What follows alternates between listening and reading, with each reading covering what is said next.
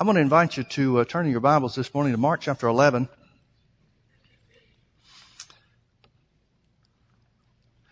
Anybody know what I'm going to preach on this morning? I might fool you. Mark chapter 11 tells us the story of when Jesus cursed the fig tree. And the next morning they walked by there, the disciples walked by with him, and they saw that the fig tree was dried up from the roots. We'll start picking up the story in verse 20. And in the morning, as they passed by, they saw the fig tree dried up from the roots. And Peter, calling to remembrance, said unto him, Master, behold, the fig tree which thou cursest is withered away. And Jesus answering saith unto them, Have faith in God. For verily I say unto you that whosoever shall say unto this mountain, Be thou removed, and be thou cast into the sea, and shall not doubt in his heart, but shall believe, apparently in his heart, that those things which he saith shall come to pass, he shall have whatsoever he saith. Therefore I say unto you, what things soever you desire, when you pray, believe that you receive them, and you shall have them. And when you stand praying, forgive, if you have aught against any, that your Father also, which is in heaven, may forgive you your trespasses. But if you do not forgive, neither will your Father which is in heaven forgive your trespasses. I want to talk to you this morning on start a new series on overcoming offenses. I'm not going to talk about the subject of faith. I'm going to point out and use this as a beginning point that Jesus identified one of the greatest hindrances to faith was unforgiveness.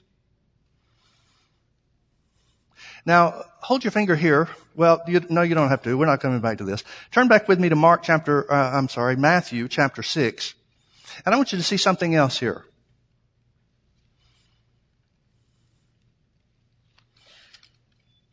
Matthew chapter 6, beginning in verse 9,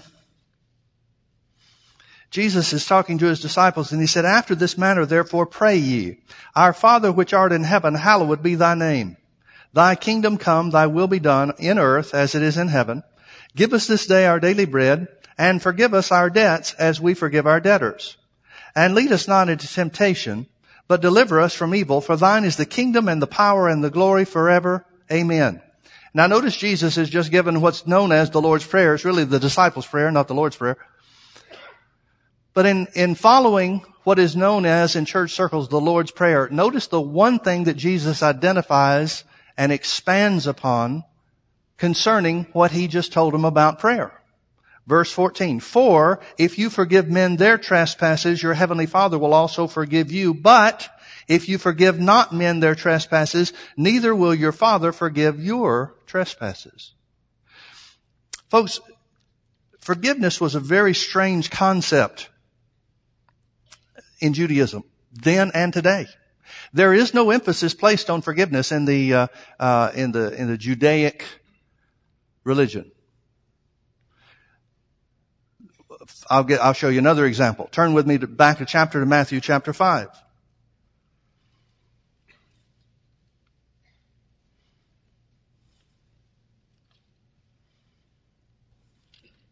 Matthew chapter 5 in verse 43. Jesus said, You have heard that it has been said, Thou shalt love thy neighbor and hate thine enemy. Well, folks, who said that? Who said love your neighbor and hate your enemy? That is the teaching of the Pharisees. It's the teaching of Judaism.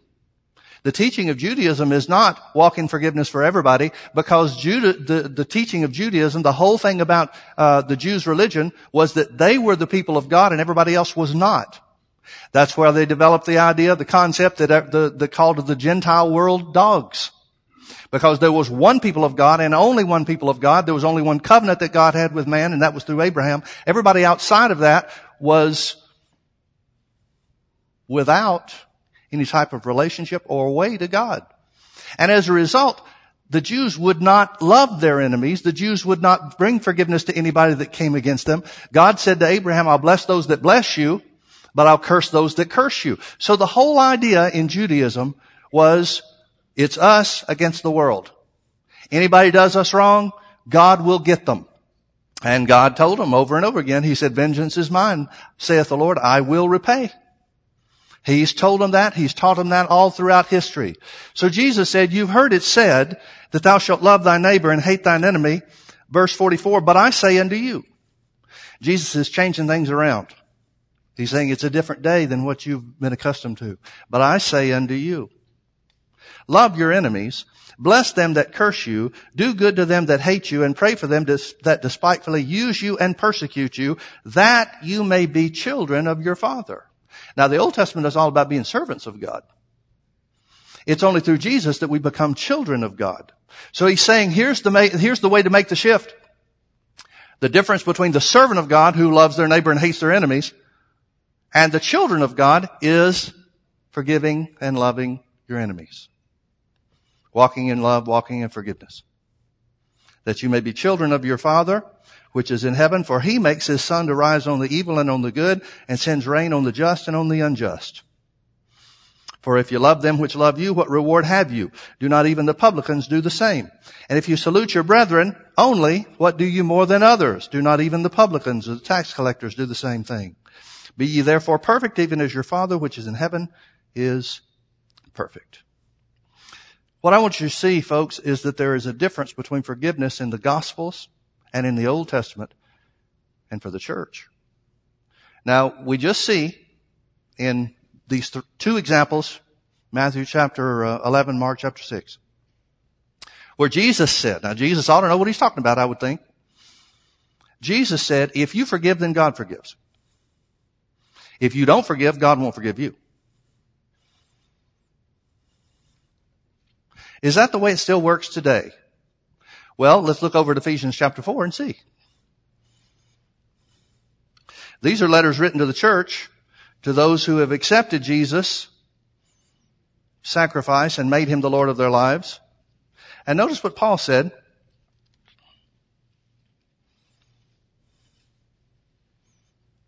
Let's just start reading in verse 29. Ephesians chapter 4, beginning in verse 29. He said, let no corrupt communication proceed out of your mouth, but, or only, that which is good to the use of edifying. That means to build people up. That it may minister grace unto the hearers. And grieve not the Holy Spirit of God. Now I want you to notice that Paul says, by the Holy Ghost, that there is a way to keep the Holy Ghost from being active in your life. You can be Spirit-filled. You can have the Spirit of God upon you. You can be anointed. But you can grieve Him through your actions and your words. Now, what does it mean if we're grieved? What does it mean to grieve someone? Well, if we lose a loved one and we're grieving, we go through a period of grieving, basically what it does is it paralyzes us to some degree or another. In some extreme cases, people just shut down. They just stop living their lives. They just completely shut down. In less extreme cases, we go through the motions, but it robs us of our passion for life and it robs us of our focus. So basically what it does when it's talking about grieving the Holy Spirit is the same thing that we experience in grieving the loss of a loved one or anything else. It's that we lose our real emphasis and the way that we're supposed to and God wants us to live our lives. It shuts us down to some degree or another. Well, that's what it's saying about the Holy Ghost. He doesn't leave you, but you can shut Him down in your life. There's no question in my mind that a lot of Christians live their lives grieving the Holy Ghost. Now, they're not grieved. Grieving the Holy Ghost is different than us being grieved. We know because it's our loss. We sense grief because of our loss of a loved one. But you can grieve the Holy Ghost and not be grieved yourself. You can grieve the Holy Ghost just through ignorance and wonder why God's not doing things on your behalf. Yet Jesus told us that the number one hindrance to the prayer of faith operating successfully is unforgiveness.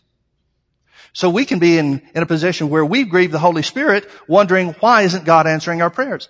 In my opinion, that's where a lot of the church world is, maybe the majority of the church world. They can't figure out why God's not answering their prayers. And it probably comes down to something like this, the way that they're living. And I'm not talking about some major sin. I'm not talking about their stealing or lying or doing things like that. But through corrupt communication or some of these other things that are listed, they have grieved the Holy Ghost so He's not active in their lives. Bible says, Paul said in Galatians chapter 6 that faith works by love. Well, that means faith won't work without it. So if we're not walking in love, and forgiveness is a big part of walking in love. If we're not walking in love in our lives, then even though we may be expressing faith from our hearts, that faith will be inactive and inoperable. And that grieves God because He wants you to receive those things that you desire and those things that you believe for. So He said, let no corrupt communication proceed out of your mouth, but or only that which is good to the use of edifying. In other words, watch your mouth, watch your words, that it may minister grace to the hearers, and grieve not the Holy Spirit of God, whereby you are sealed unto the day of redemption. Now that just means we have a seal of the Holy Spirit until Jesus comes back for the church, and then we'll receive our redeemed bodies. The fullness of redemption will be accomplished because our bodies will be changed just like our spirits have been changed. We'll receive new bodies just like we received new spirits when we gave Jesus our heart. Verse 31, let all bitterness and wrath and anger and clamor and evil speaking be put away from you with all malice. Be ye kind one to another, tenderhearted. Isn't it interesting that Paul would have to tell them by the Holy Ghost, tell Christians by the Holy Ghost to be kind to each other? Be ye kind one to another, tenderhearted, forgiving one another. Here's the part I want you to see, last part of verse 32. Forgiving one another, so God will forgive you? No. Forgiving one another even as God, for Christ's sake, has forgiven you. Folks, I got to tell you, if me forgiving is the basis for God forgiving me, there are some situations, if I'm living right, there are some situations where I might risk it. Might be worth holding a grudge against certain people.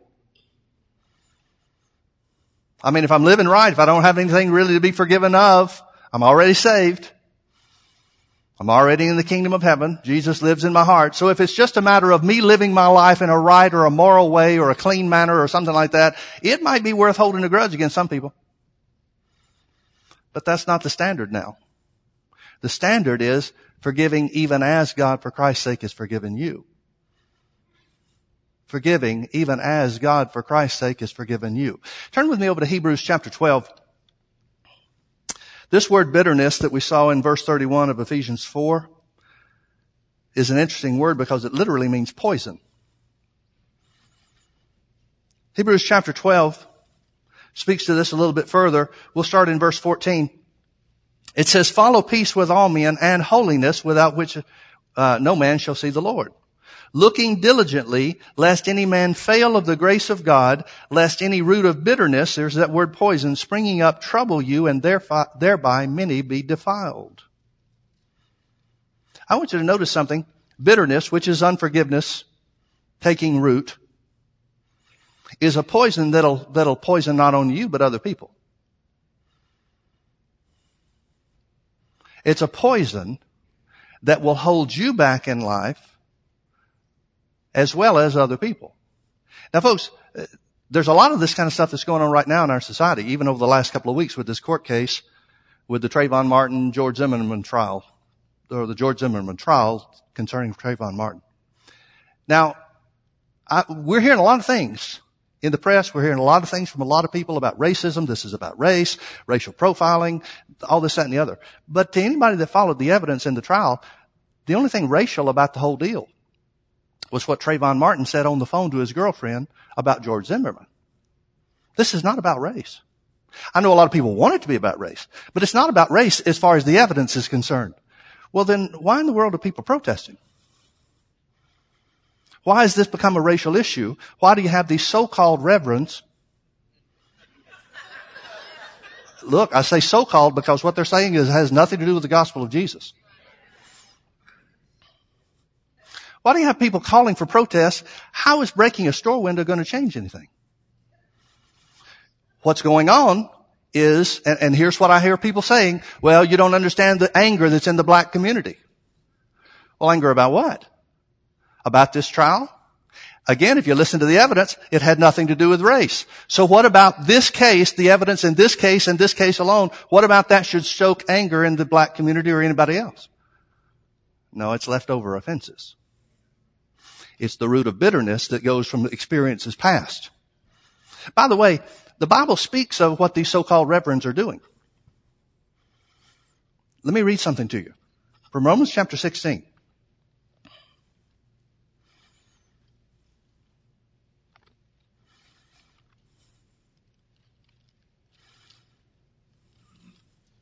Romans chapter 16, I think it's beginning in verse 17, yeah. It says, now Paul's speaking by the Holy Ghost, so this is God telling us, this is God warning us. It says, now I beseech you, brethren, mark them which cause divisions and offenses contrary to the doctrine which you have learned, and avoid them. For they that are such, serve not the Lord our Jesus Christ, but their own belly, and by good words and fair speeches deceive the hearts of the simple. Now you decide for yourself whether or not that fits, but it seems pretty obvious to me. Okay, but then people will say, yeah, but Pastor Mike, you don't understand the black experience in America. No, I don't. I understand the redneck experience in America.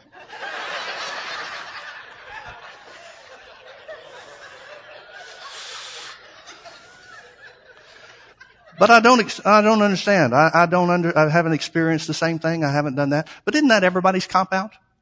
But you don't know what they've done to me? Maybe you don't know the experience of being called a racist for taking a biblical position and point of view where politics is concerned. Maybe you don't have the experience, know the experience of giving your life to help people and have other preachers slander you when you're trying to teach people the truth and get them healed. The point is, we all have different experiences. And the question is very simply this. I'm not called to understand your experience, and you're not called to understand mine. The fact is, we all have our own experiences to deal with. They're going to be different. Yours may be worse than mine. Mine may be worse than yours. I don't know. But the fact is simply this. This is the real question. What are we as Christians called to do?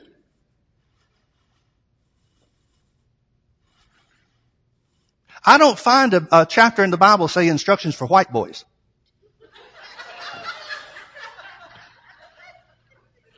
I don't see different instructions for different ethnic groups. I see one set of instructions for Christians.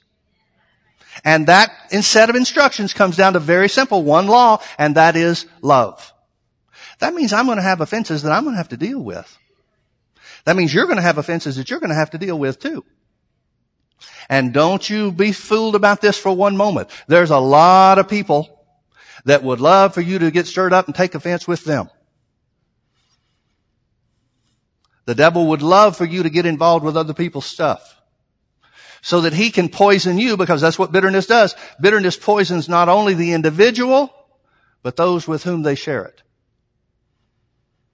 And folks, that's what you got going on. Jesus said that's one of the signs of the ends. He said nation will rise against nation. Literally, that's ethnic group will be against ethnic group. It's one of the signs of the end. Don't expect race relations to get better in America or anywhere else in the world. It's going to get bad. It's going to get worse. It'll continue to get worse. So the question is, what are we as Christians going to do? This is the fact. It's going to get worse. We're not going to have a national conversation about race that does any good whatsoever.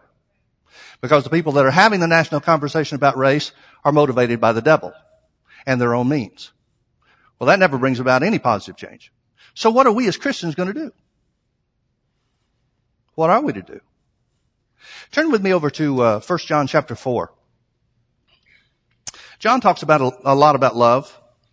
Now, church history tells us that John was pretty good about living what he preached. He lived to a very old age. Some would most people agree that they lived into his 90s. And he was certainly the last or the oldest of the apostles that was here on the earth. And he created and caused such a problem for the powers that be that they tried to get rid of him. They tried to kill him. They tried to boil him in oil, which wouldn't be my first way to go. But they couldn't do it. He wouldn't die. So they wound up exiling him, putting him on a rock, the Isle of Elba. They put him on the Isle of Patmos. It's Napoleon that went to Elba, I guess. I don't know why I get those confused. Anyway, they sent him to the Isle of Patmos, some rock out in the middle of the water, where they thought, okay, he can't hurt anybody. Well, there he had visions and wrote letters to the church that are a blessing to us today. You couldn't stop this guy. And everything he talked about was love. Now notice what John says about love. He says in verse, let's start in verse 16. And we have known, this is 1 John 4, verse 16, and we have known and believed the love that God has to us. God is love, and he that dwells in love dwells in God and God in him. Herein is our love made perfect, that we may have boldness in the day of judgment, because as he is, so are we in this world. Folks, please notice he says in verse 17 that your love can be perfect. Now he's on the way. He's living up to it himself. I don't know if he would ever say that he arrived, but in my estimation, he's pretty far down the road. Now notice what he says about this perfect love. Verse 18, there is no fear in love, but perfect love casts out fear. Because fear has torment. He that feareth is not made perfect in love. Now when we read that verse of scripture, we think fear has torment for us. But that's not what the verse is saying. The word torment is a word that is related to punishment. He's saying perfect love casts out fear because fear has to do with punishment. You know one of the main reasons why we won't forgive other people? Because we're afraid they won't get what's coming to them. We're afraid that God won't really punish them the way that we know they should be punished. That's what this is saying. He's saying, he that feareth, he that is still looking for punishment is not made perfect in love. So what does that tell us about the love that we're supposed to walk in, the forgiveness that we're supposed to walk in? It's supposed to be a total forgiveness so that we're not looking for anybody to get theirs anymore. Now that can be tough. It's one thing to say, the love of God has filled my heart. And therefore, Father, I pray for my enemies, knowing full well that you will pour out the wrath of heaven upon them.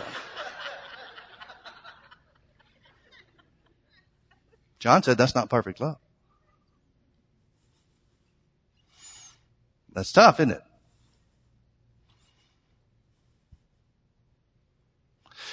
You know what? You know one of the worst things you can do in forgiving people? Go tell them you forgive them.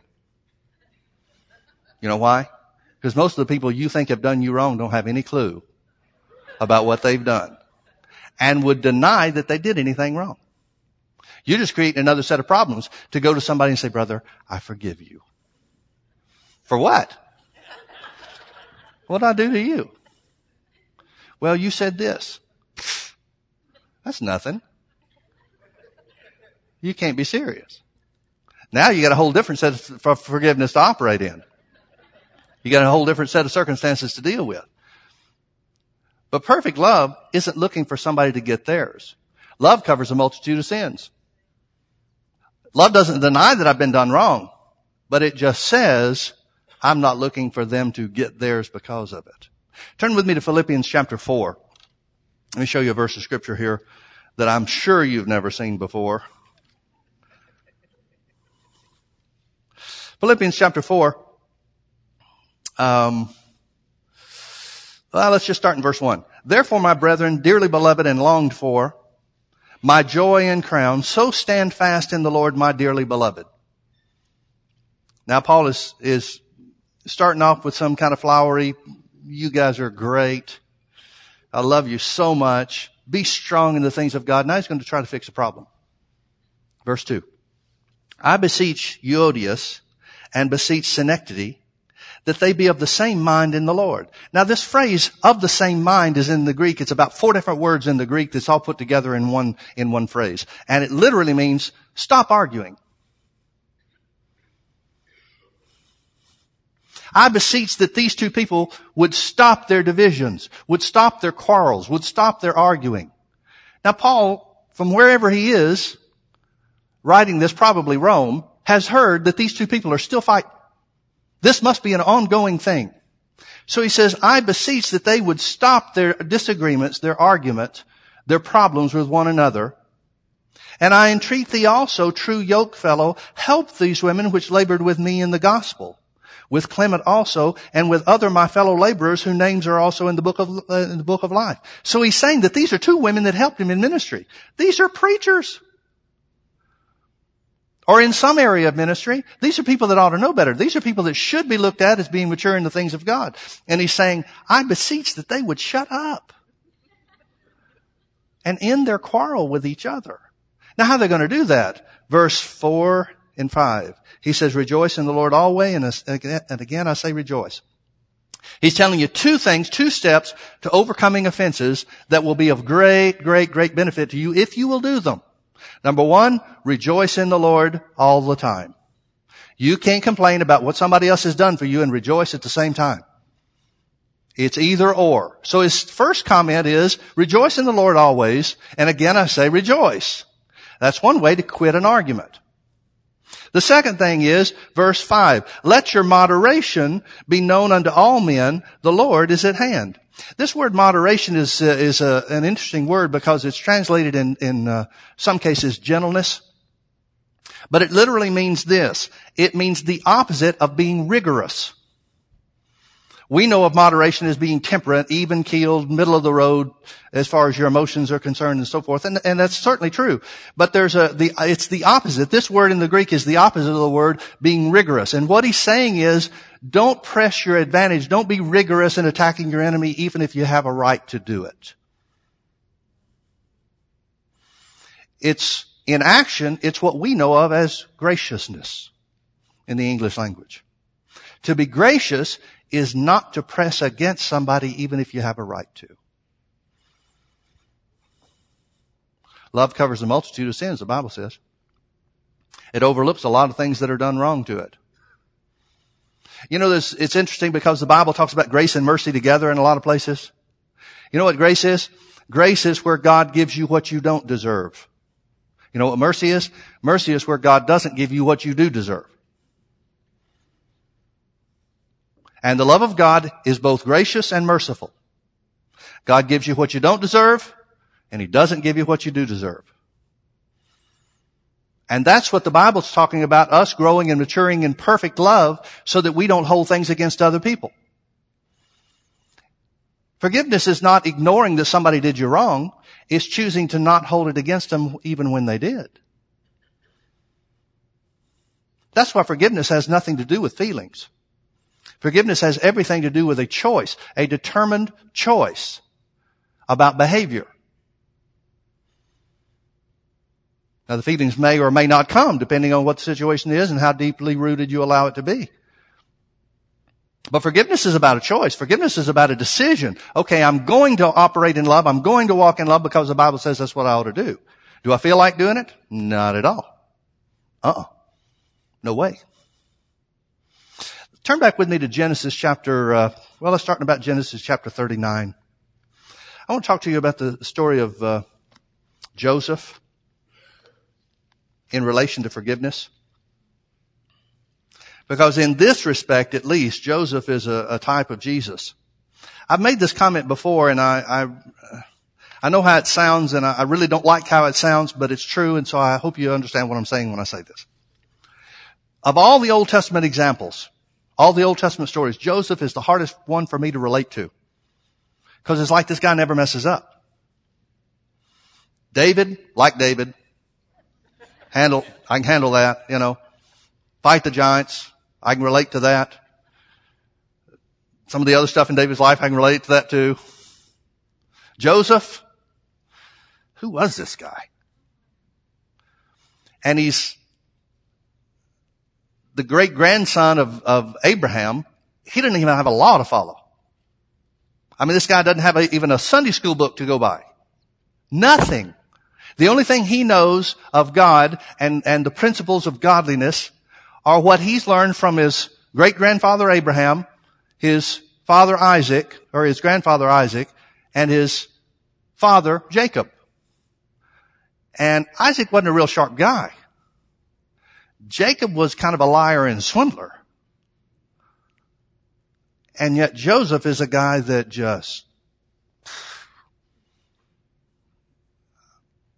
he looks perfect to me. But there are some underlying things that you can see in the scripture if you look. Let's talk a little bit about the story of Joseph. You remember how that Joseph had these dreams. He was highly favored of his father. It means there was something about him that drew his father to him, much more so than his other children. And he had this coat of many colors, and he was his dad's favorite. No two ways about it. And the other brothers knew it. There were 12 of them. He was the 11th in line. And the other brothers knew that their dad liked him better. That was clearly evident by the clothes that he gave Joseph as opposed to what he provided for them. It didn't create for a real healthy family situation. I mean, this is a dysfunctional family. And then Joseph starts having dreams. And he comes out to the field and tells his brothers that, hey guys, I had a dream last night. We were all gathering wheat and putting our stalks together, and all of a sudden my stalk stood up higher than the rest of yours, and yours all bowed down before mine. What a blessing to the other 10. Man, Joseph, that is great. Tell us if you get some more of those dreams, would you? And then he says, well, I did have another one. And this time, the sun and the moon and all 11 of you other stars bowed down to me. And even his father got upset about that one. He said, your mother and I are supposed to bow down before you? There's probably a better way he could have gone about communicating that. Or maybe the wisest thing would have been not to communicate that. Sometimes the things God gives you are just for you, not for other people. So, Jacob, who later becomes Israel, says of Joseph, these dreams, I'm not sure about these dreams, but you're still my favorite. And so I'm going to put you in charge of keeping an eye on your older brothers. That's another thing that would foster a lot of trust in the family, I guess. And so Joseph readily takes this position. And his brothers can't stand it. This little pipsqueak younger brother has been put in charge of all the rest of us. What has he done? And folks, the truth is, he's done nothing. He's just daddy's favorite.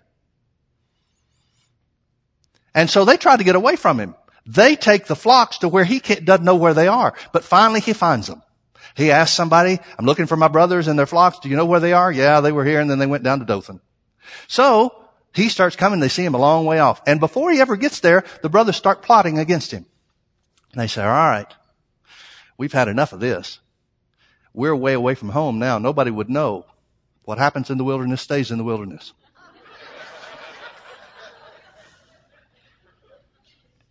So, let's do this.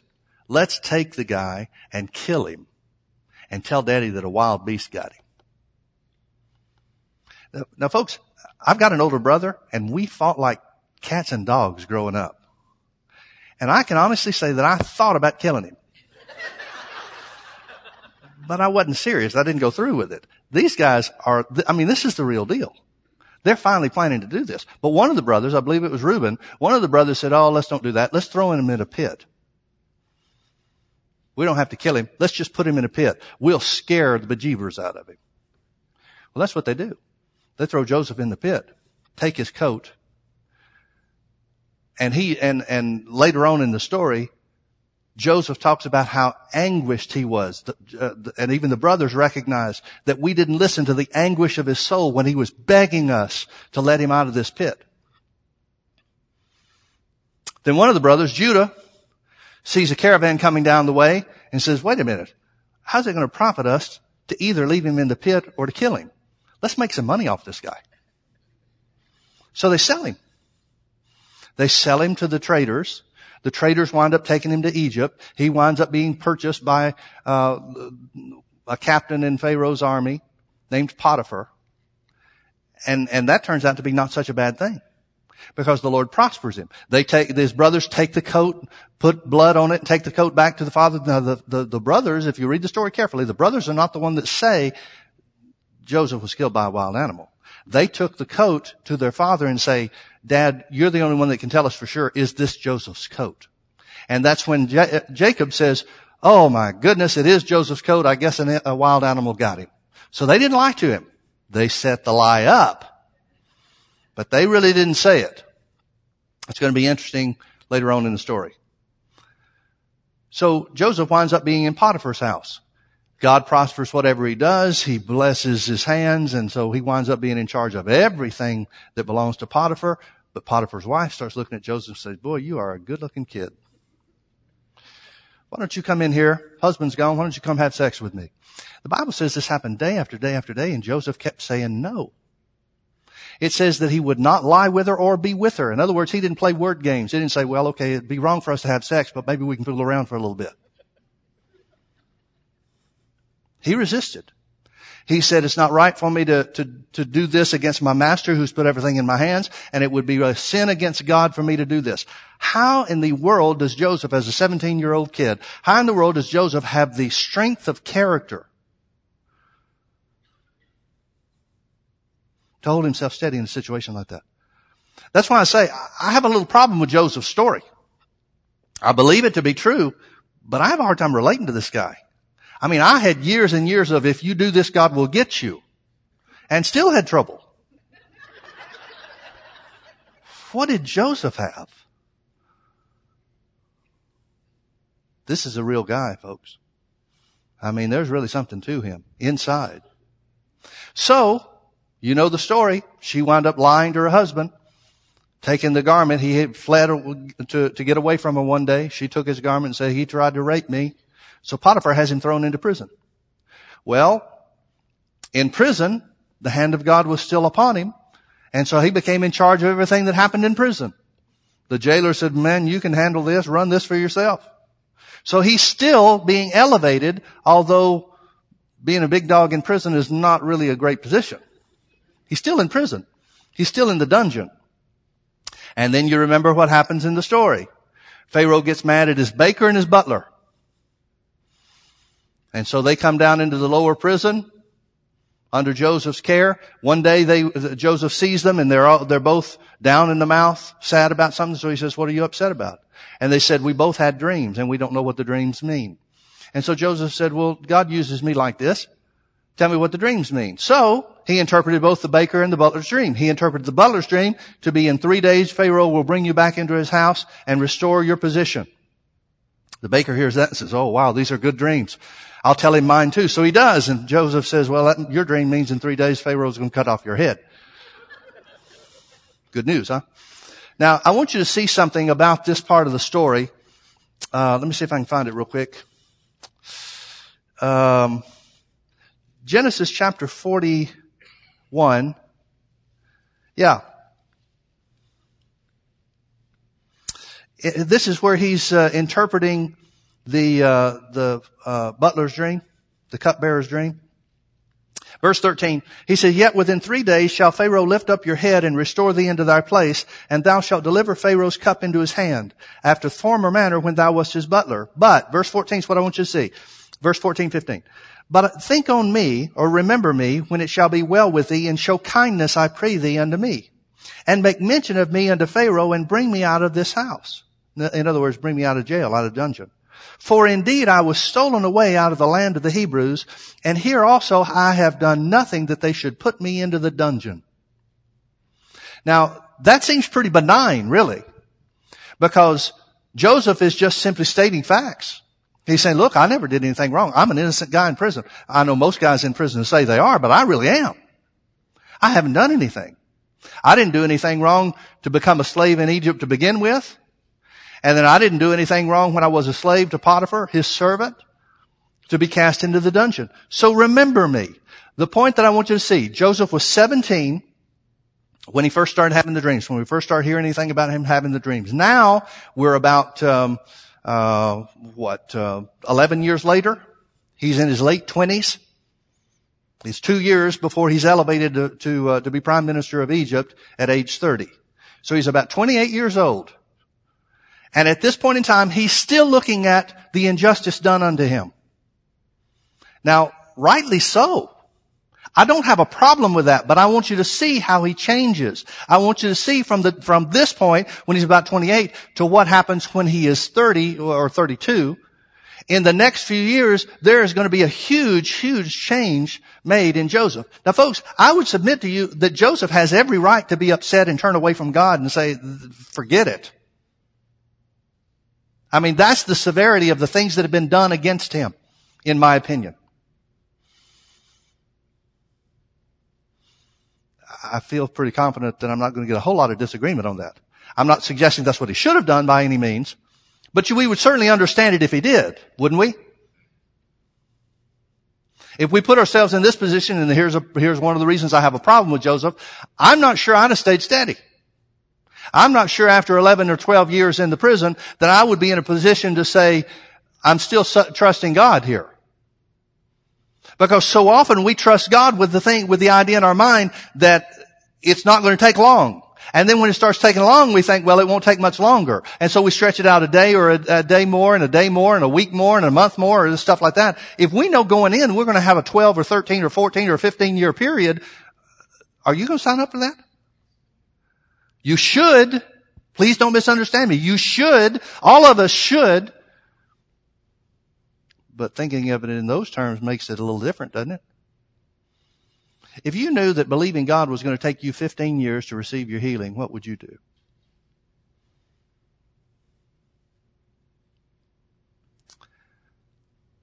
It's a good question, isn't it? I mean, because as far as I'm concerned, I can only answer it for myself. As far as I'm concerned, I would say, wow, that's a long time. I don't want it to take that long. But then I'd stop and I'd say, but what's my alternative? I know the Bible is true. I know there is a heaven. I know there's a hell. I know serving God is the way to be blessed in life. So yeah, okay, I will. But I wouldn't be happy about it. The Bible says if you be willing and obedient, you'd eat the good of the land. I'm not sure that I'd be real willing about being obedient there. Sometimes things happen in different ways than we expect them to. Has your life turned out the way you thought it would? Has everything about your life and everything about you serving God turned out just the way you thought?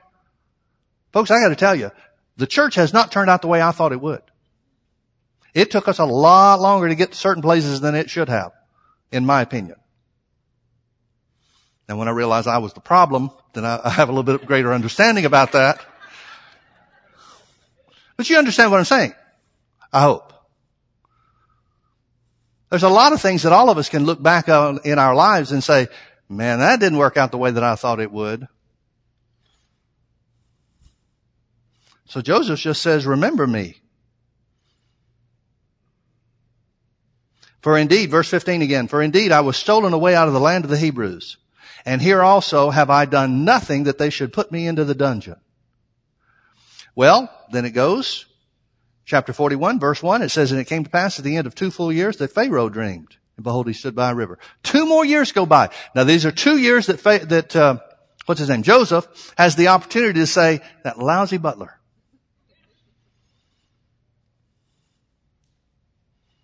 Man, I helped him. And look at what he's done. He wouldn't be there if it wasn't for me. And now he forgot me.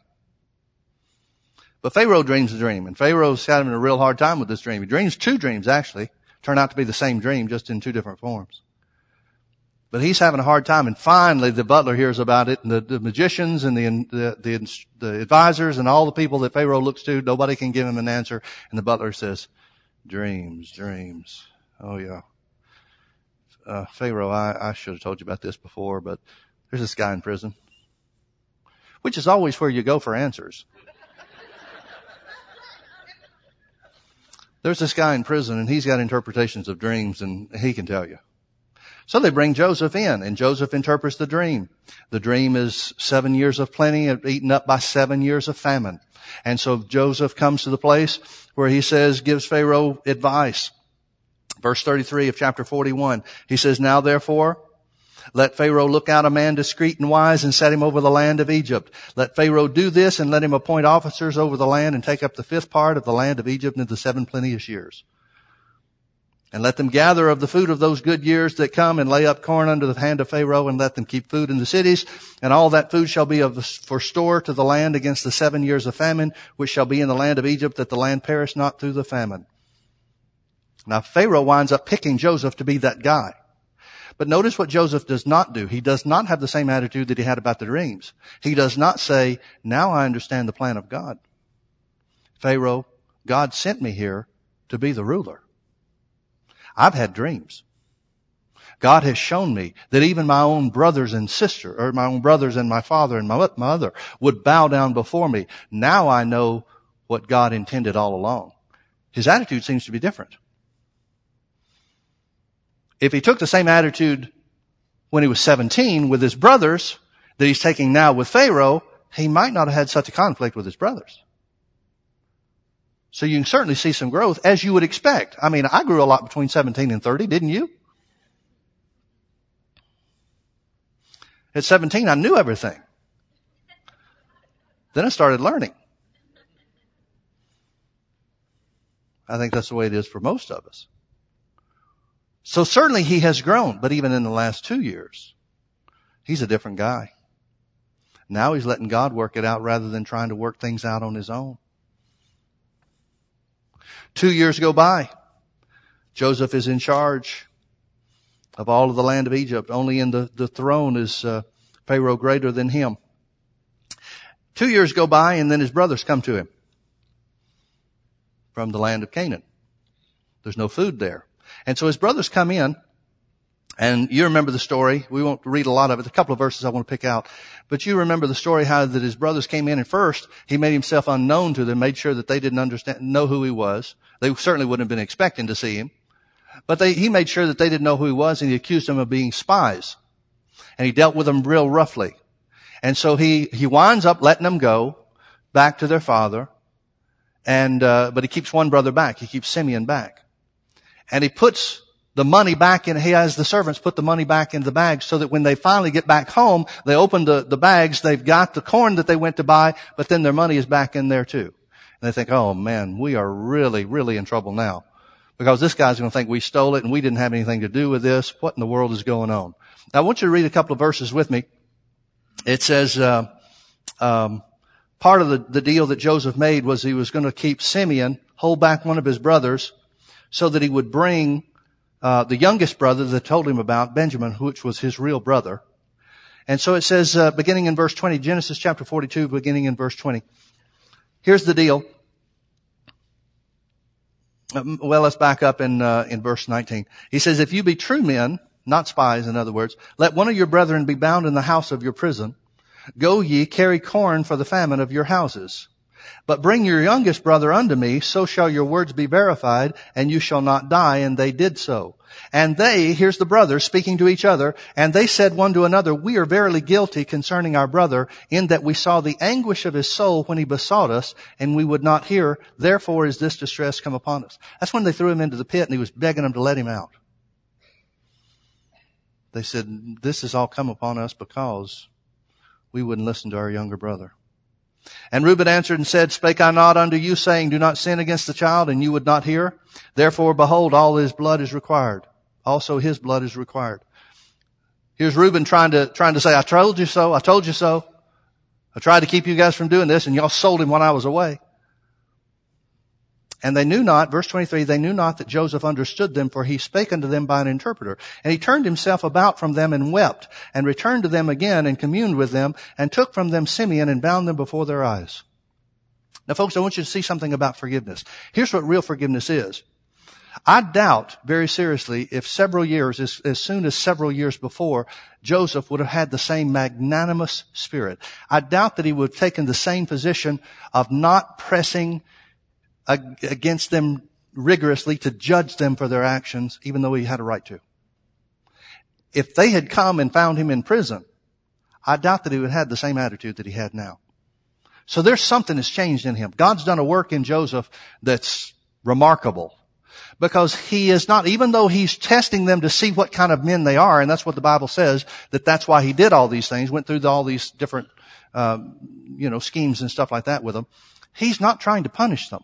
He's just trying to identify what kind of men are these. Have they forgotten what they did to me? Is this something that they recall? Is this something they recognize their sin?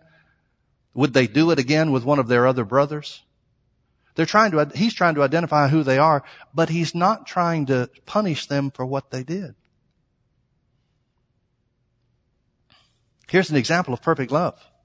So they go back, and when they get home, they find out the money's in their bags as well. And so they say, oh my goodness, here we were supposed to go right home, drop the food off, turn around, bring Benjamin back, and then everything would be all right. But their father, Jacob, wouldn't let them go back. He said, no, you've already cost me 2 sons.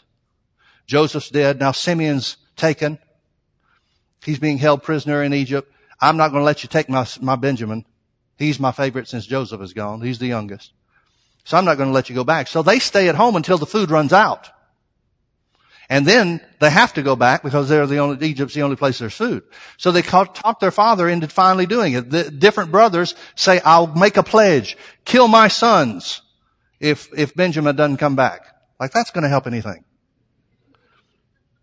And then Judah says, my family will be your servants forever if we don't come back. Like that's going to help anything. Finally, they take Benjamin. Now you remember the story. They get back to the palace. One of the brothers said, if we hadn't waited, we could have already been back, taken Benjamin back and already been back for good by now. But it says that when they took Benjamin in, Joseph treats Benjamin very well, and he says, okay, this is great. You guys, told the truth about your brother and so forth. And so he has a great big feast for him, and then he sends him away. But then you remember he puts the cup, the silver cup or whatever it was, in Benjamin's sack. And so his servants overtake the caravan on their way out from the palace and say, which one of you stole the silver cup? And all the brothers said, no, not us, not us. We're innocent. If you found the cup with us, then we would be your servants forever, and the person that stole it should be worthy of death. So Joseph says, okay, we'll do it your way. And they find it in Benjamin's sack. Now, the guys are in real distress because they've made pledges of their own families and so forth regarding Benjamin. And so it says that they come before Joseph, and verse 40, or chapter 45 is what I want you to really see now. After Joseph has questioned them and they're making all kinds of deals and saying, take me, but send Benjamin home because my father, it'll kill our father if Benjamin is lost, and so forth. Totally different attitude now than they had some 13 years before too, right? Chapter 45, verse 1. Then Joseph could not refrain himself before all of them that stood by him, and he cried, cause every man to go out from me. And there stood no man with him while Joseph made himself known unto his brethren. And he wept aloud, and the Egyptians and all the house of Pharaoh heard. And Joseph said unto his brethren, I am Joseph. Does my father yet live? And his brethren could not answer him, for they were troubled. Literally, the word is terrified at his presence. Now, all this stuff's been going on. These guys have been going back and forth from favor into trouble in Joseph's house. And finally, Joseph says, I'm Joseph. And they look at each other and say, oh, snap.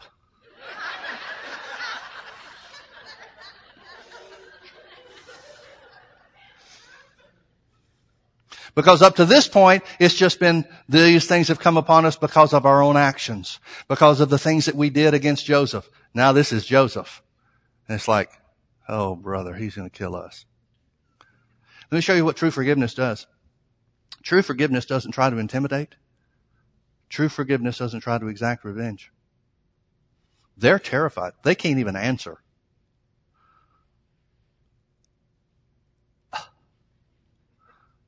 Joseph, this is you. And Joseph said unto his brethren, come near to me, and I pray you. And they came near, and he said, I am Joseph, your brother, whom you sold into Egypt.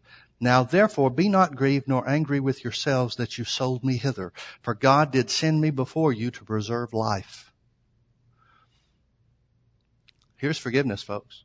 Here's the example of forgiveness, us forgiving others as God, for Christ's sake, has forgiven us. These guys they don't even have time to say, Joseph, we're really sorry about what we did.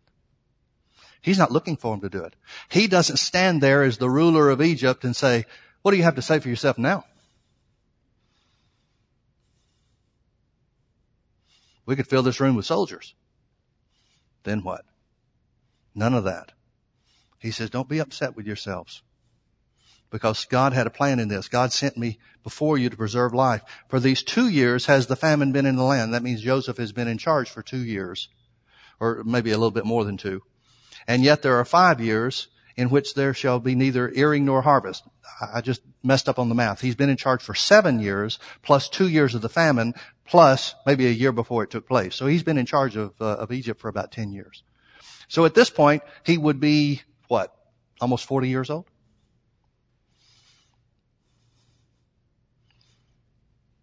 Verse 7, and God sent me before you to preserve you a posterity in the earth, to save your lives by great deliverance. So now that it was not you that sent me hither, but God.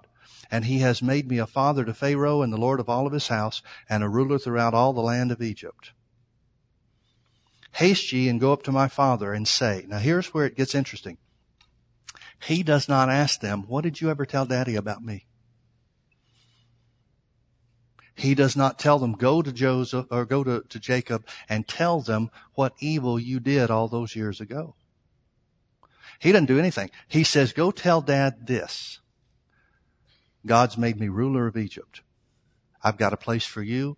I've got a land for you and your servants and all of those that you have with you to live. I'll take care of you. That's all he tells them to tell him. That's what true forgiveness does, folks. True forgiveness is not only not trying to get back at them. True forgiveness doesn't even try to reveal or expose what wrong was done.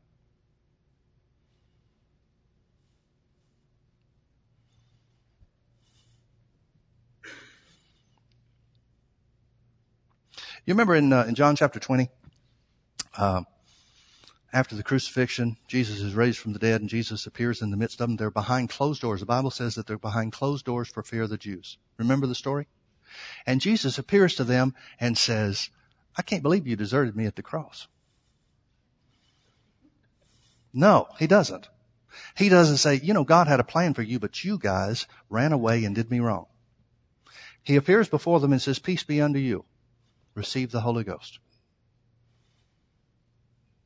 Then he commissions them to go out. Whosoever your sins you remit, they shall be remitted.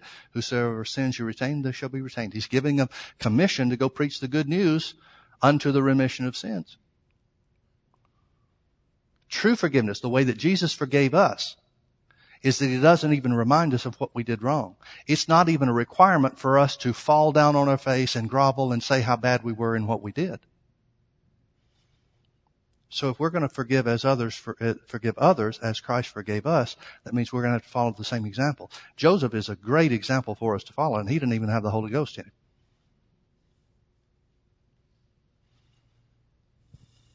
Now here's something else about this. They wind up living out their lives.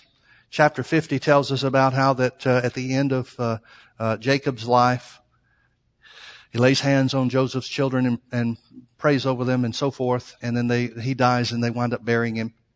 Chapter 50 tells us something about the brothers. Verse 14, it says, and Joseph returned into Egypt, he and his brethren, and all that went up with him to bury his father, after that he had buried his father. And when Joseph's brethren saw that their father was dead, they said, Joseph will peradventure hate us, and will certainly requite us all the evil which we did unto him. And they sent a messenger. Now this is about 15 years beyond. They've been living there for about 15 or so years, maybe even more than that. And the brothers are still living under the guilt of what they did. And they sent a messenger unto Joseph, saying, your father did command before he died, saying, so shall you say unto Joseph, forgive, I pray thee now, the trespasses of thy brethren, and their sin, for they did unto thee evil, and now we pray thee, forgive the trespasses of the servants of the God of thy father. And Joseph wept when they said that unto him. And his brethren also went and fell down before his face, and they said, behold, we be thy servants. And Joseph said unto them, don't be afraid, for am I in the place of God? Is it up to me to judge you? Folks, here's what real forgiveness does. Number one, forgiveness is forever. And secondly, forgiveness doesn't try to take God's place. Forgiveness relinquishes the right to punish. But as for you, verse 20, but as for you, you thought evil against me, but God meant it unto good to bring it to pass, as it is this day, to save much people alive. Now therefore, fear ye not, I will nourish you and your little ones. And he comforted them and spake kindly unto them. So many times you hear husbands and wives say, they'll get in an argument about something, he'll say to her, or she'll say to him, well, I thought you forgave me of that. And she said, I did, but that was yesterday. Real forgiveness is forever. Real forgiveness is a decision that it's done, it's gone, it's over.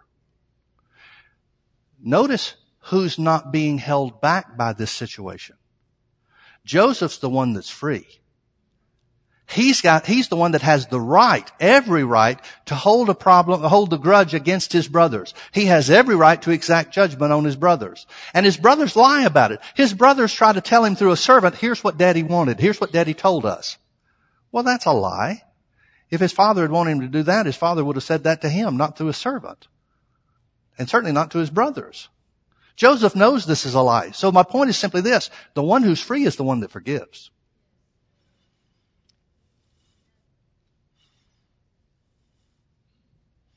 The one who's free is always the one who forgives.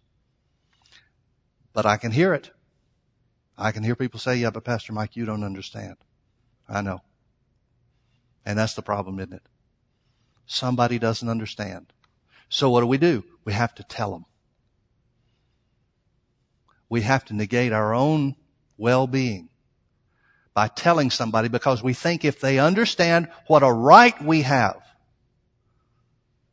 to hold unforgiveness against them, then they'll understand. Well, folks, let's just all understand. I understand that you've got a right to hold a grudge against anybody you want to. Whether it's a little thing or a big thing. Sure, you got a right. Nobody's commanding you to forgive. God doesn't even do it. It's your choice. But the issue is this. The issue is not whether or not the person that did you wrong will be free. The issue is whether or not you will be free. Because trust me, the people you're holding a grudge against, they're not bothered by your grudge. In most cases, as we said, they don't even know they did anything wrong to you. And even if they do admit that they did something, it's not as bad as, they're not going to admit that it's as bad as what you say that it is. So you're not holding them back. You're not causing them a problem at all. You're only causing a problem for yourself. The bitterness is poisoning your life, not theirs. Now this is easier said than done because we've got some terrible, terrible situations in society. You got cases of rape, you got cases of incest, you got cases of abuse. Well, shouldn't justice be served in those situations? I believe they should. But there's a difference between the society's justice and what we as Christians are commanded to do. I've seen so many people that never, ever, ever escape being a victim of some tragedy like rape or abuse or something like that.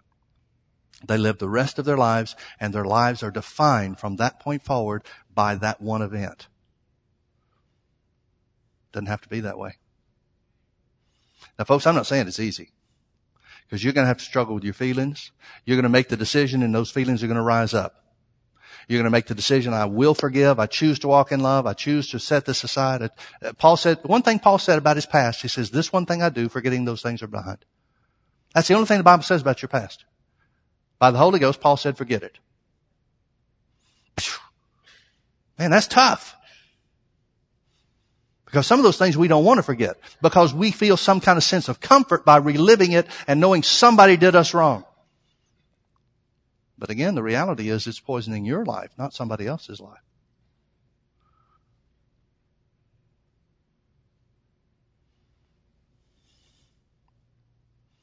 Be ye kind one to another, tender-hearted, forgiving one another, even as God, for Christ's sake, has forgiven you. Aren't you glad God doesn't remind you of the stuff you did? Aren't you glad you don't go to prayer sometimes and then the Lord speaks back to you and says, well, I know, I want you to know that you're forgiven, but do you remember what I forgave you of? Man, that'd get pretty tough, wouldn't it? God never exposes you. He never reveals your secrets. The devil will try to. The devil will try to expose you. But if you get it under the blood, God will protect you. And that's part of the forgiveness that we're supposed to show to other people. You can't keep things the way they're supposed to be by telling everybody in town how somebody mistreated you. You can't do it. It's part of letting it go. You just can't do it. Let me close with this. Sometimes it's easier for us to forgive what people have done to us instead of what they've done to our loved ones. Any of you remember hearing about Corrie ten Boom? You remember who she was? Well, for the young people that don't know, let me real quickly tell you who she was. Back in World War II, she and her sister lived in Holland, which was occupied by the Germans. And the Germans were in there searching out for the Jews and enslaving them and putting them in concentration camps and so forth. Corrie ten Boom and her sister hid the Jews. Every time they'd find somebody that was of Jewish descent, they would hide them and try to get them out of the city or out of the country or whatever it was, and saved a lot of people. But over the course of time, her and her sister were found out, discovered by the Jews, and so they were put in a concentration camp. Well, her sister died in the concentration camp. There was a situation where one of the guards was especially mean to the sister and beat her savagely, and then the sister died as a result of that beating. Well, fast forward several years, and World War II is over, and Corrie ten Boom is ministering, and she's in a certain place, and she looks out in the congregation, and she sees this guard. She sees this German concentration camp guard in the prison that was in the prison. He's in the congregation of the church, sitting there. She's about to minister. Now, I've had a few minor things to deal with before I preach, but I can't imagine that.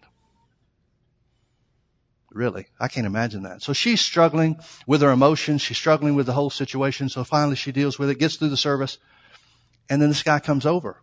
She doesn't know if he remembers her. She doesn't know if he's going to have the same recollection that she has. And you could well understand, for her it's vivid. It's like it happened yesterday. Especially seeing somebody in a situation like that is going to stir up a lot of old feelings and memories and so forth. But she doesn't know where he's coming from. She doesn't know where he's at. But she's thinking, her first thought is, God, how could you forgive him? He's in the church. She assumes that he's born again. She assumes that he's saved, that he's turned his life around. But God, how could you forgive something like that?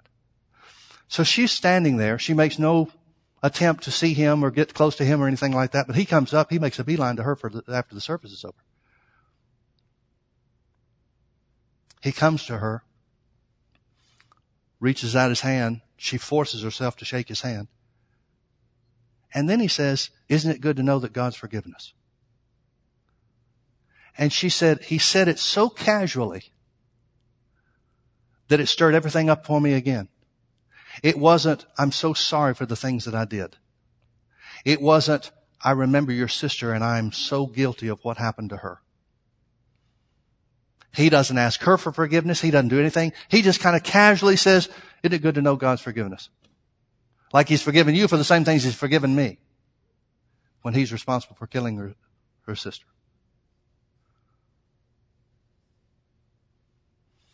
She went home. There was a morning service. They were going to have an evening service. She went back to the hotel, wherever it was she was staying. She said, I've never had such a struggle in my life. She said, now what's interesting is he did things against me in the concentration camp. And she said, I didn't even remember those things. Those things are easily forgiven, she said. But what he did to my sister, how am I ever going to forgive? And she said she spent all day long, all afternoon praying, talking to God about this. How am I ever going to get over this? How am I ever going to get around this? How can I minister knowing that he's coming back? How this, how that? You can imagine the questions and the emotions that she'd be feeling. At least I can imagine the ones I'd be feeling. And she said the Lord spoke to her. Ephesians chapter 4 verse 32. But be ye kind one to another, tender-hearted, forgiving one another, even as God for Christ's sake has forgiven you. That's all she got, folks. That's all the instructions she had. Now, I can't imagine something more difficult to forgive than that. It's a whole lot easier for me to forgive people that speak against me than people that work against my kids. You come against me, okay, I know how to handle that. You come against my kids or my family, what do you do? But the instruction is the same.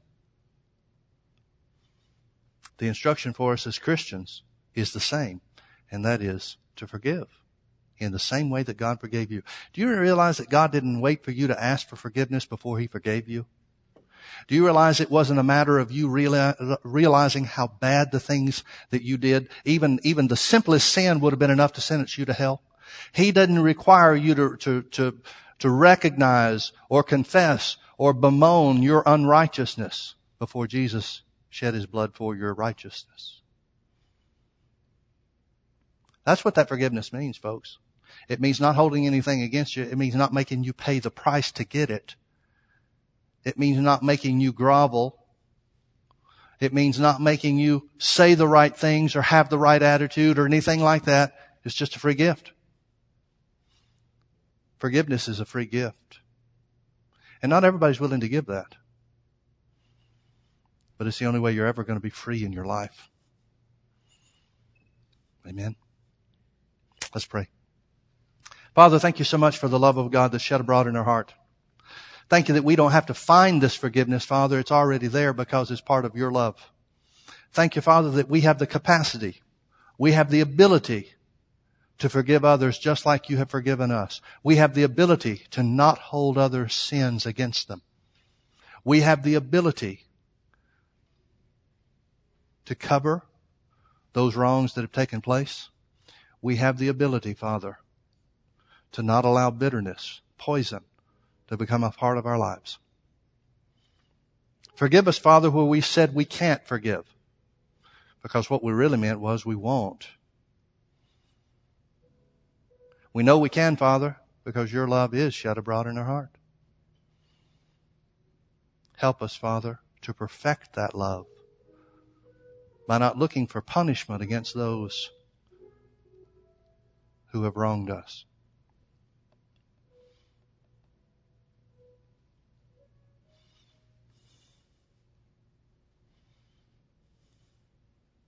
Father, right now, I pray that those that are in this congregation, under the sound of my voice, that are holding unforgiveness against others, would take that first step and say within them, I choose to forgive. No matter how I feel, no matter what thoughts I have, I choose to forgive. I choose to relinquish my right to punish them any longer. I refuse to speak about it. I refuse to press that wrong against them.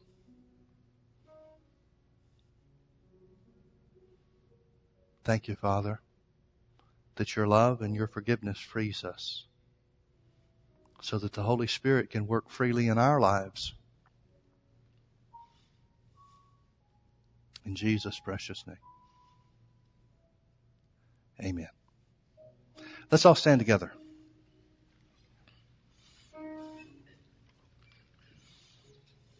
Forgiveness is very rarely a one-moment experience. It begins in a moment, but it's something, especially if that which has been done against you has been held on to for a long time, if it's already taken root, it's something you're going to have to determine and decide again and again and again. But I pray that this would be a beginning point for some. It's not worth poisoning your own life for things that you can't change.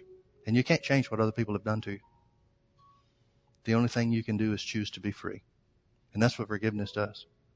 Forgiveness is a choice to be free from whatever has been done. Amen. Well, God bless you. Thank you for being a part of us. Come on back and be with us tonight if you can. And you're dismissed.